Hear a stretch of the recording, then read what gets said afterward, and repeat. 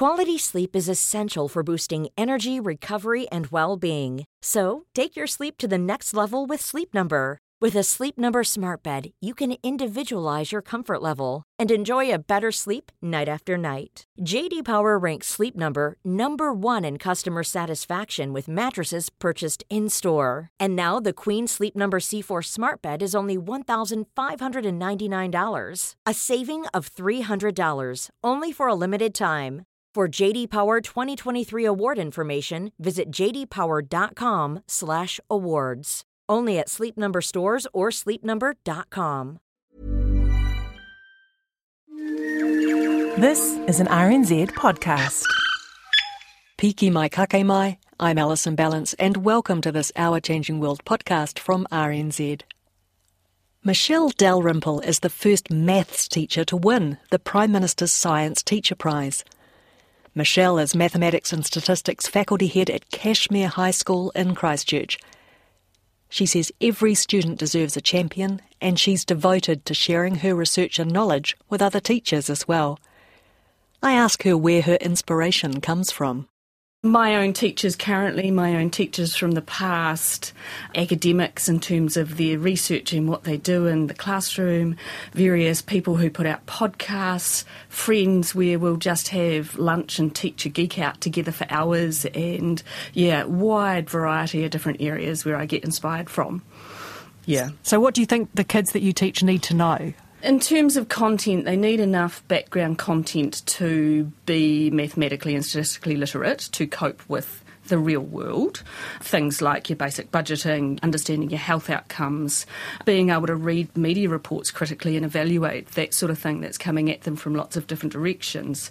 But probably the more important side of it is that they need to know that they can do maths and stats when they need to, because often our students come into us with that anxiety and that fear, and we want them to have positive experiences with us, to have success, to enjoy coming to class and enjoy learning, so that when or if they need to pick it up later to do whatever their dreams are, those fears and anxieties aren't going to go, no, I can't do that because I've got to do more maths. Where do you think those fears and anxieties come from? Oh, that's a tough question. Society seems to think at times it's okay to say, I don't have a maths brain, which I've still never found the right response to that when a parent says that at parent-teacher interviews. It's tough. I don't know. We have it in the media often at times, in all the movies and television programs. It can sometimes come through as that fear of maths, and it's okay to say I don't do maths and it's not cool to do maths. So a lot of different aspects. So how do you engage someone who arrives in your classroom a bit reluctant to engage with maths? What do you do with them? Relationships is probably what underpins my teaching philosophy. It's who I am as a teacher, and I don't think I can ask a student to relax and feel comfortable and want to learn, to take risks and make mistakes, unless they trust me and they know I care about them and I want them to do really well. My students know I will never give up on them. So for a student to come into a class who might already have those anxiety levels, setting up that trust at the start of the year and developing those relationships is super important. The other side of it, of course, is the curriculum. We try really hard to start the year, especially with tasks where they will succeed, with units where we know they'll be successful, and develop that whole plan across the year so that they know they can do it, and we've got time to build on their learning and build their confidence. Now, this next question is to do with the fact that you can tell I don't have teenage kids at school. So at what point does maths stop being a compulsory subject and become something that you have to choose to do? It does vary from school to school. At Cashmere and most schools across New Zealand, maths is still compulsory at year 11, but it does vary. And then after that, they have to opt into it? They have to opt into it, but if you looked at our typical Year 12 statistics class, you'd have at least half the class who are doing the subject because they either had no choice or their parents made them. So it's not really optional from their perspective. So is a good thing to do in terms of teaching, and I'm thinking particularly statistics at this point, to make it meaningful to the kids in their own day-to-day lives? Oh, for sure. And my goal with that Year 12 statistics class is to bring all those reluctant learners on board and they end up enjoying the subject. You know, some of those best moments are the conversations with the students in the corridors where they'll start by going, I never thought I'd like this subject, I only took it because I had to, and I'm really enjoying it. And they're doing it again the next year. So, yeah, we do what we can to pull both real, meaningful, important statistics from their life, as well as the humour and the quirk and the fun, so that they're engaged in their learning in other ways as well.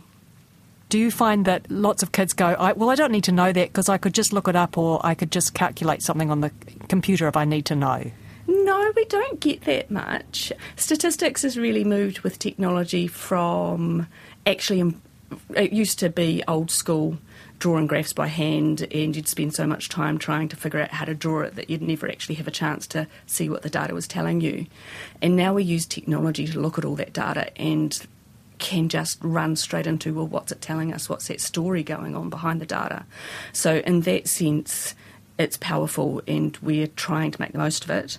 You'll have an occasional student that'll go, look, miss, look what this app will do for me, and then you'll go, okay, well, explain why. That's not going to help you long term if you don't understand actually why it's doing that. So is one of the important things that you want to send people out into the world who are willing to question what they're being told, like not take things at face value, but go, actually, does this make sense? And can I question it and can I come at it another way and work out whether what I'm being told is making sense or whether actually I think it's a load of nonsense? So that they've got a set of tools they can go into the world, but they also have a questioning mind. Definitely. And so around that statistics, we try to teach them a set of skills. We talk about all the different sampling methods and the survey methods and things like leading questions and critiquing reports in the media. And there's some amazing ones that are so much fun to pull to pieces in class. And we also, one of the aims for our Year 13 statistics course is to make sure no one buys from infomercials, so that they understand those sales pitches and the wonderful anecdotes that come through in those ads. It's great fodder. What does winning the Prime Minister's Teaching Prize mean to you? It's a huge honour and quite humbling because I know that there's a whole lot of other amazing maths and stats teachers across New Zealand. For me, it's a recognition of all the hard work and everything I do in my teaching profession, not just in my classroom, but with my awesome faculty and all the teachers I've worked with in Canterbury and across New Zealand. I do what I can to sort of, through those teachers, help students' outcomes wherever possible. So it sounds like you're forever challenging yourself too and trying to learn new skills and new things that you can take into the classroom. I think I'd be a classic lifelong learner. I don't know quite where teacher Michelle and Michelle stops. I'll be in the garden on the weekend listening to a podcast and go, oh, that would be really good for class. I need to go hunt that out further and find it.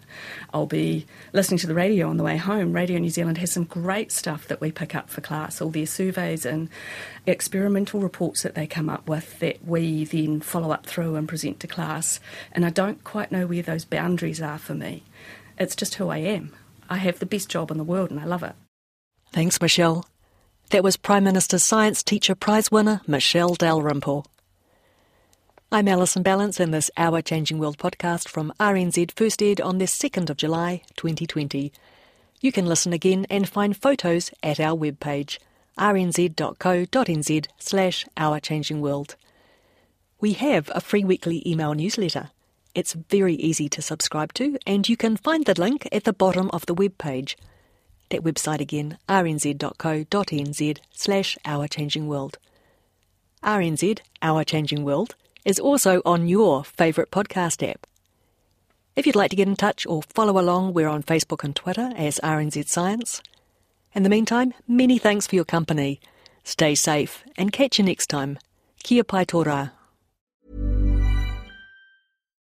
Botox Cosmetic, out of botulinum toxin A, FDA approved for over 20 years. So, talk to your specialist to see if Botox Cosmetic is right for you. For full prescribing information, including boxed warning, visit BotoxCosmetic.com or call 877-351-0300. Remember to ask for Botox Cosmetic by name. To see for yourself and learn more, visit BotoxCosmetic.com. That's BotoxCosmetic.com.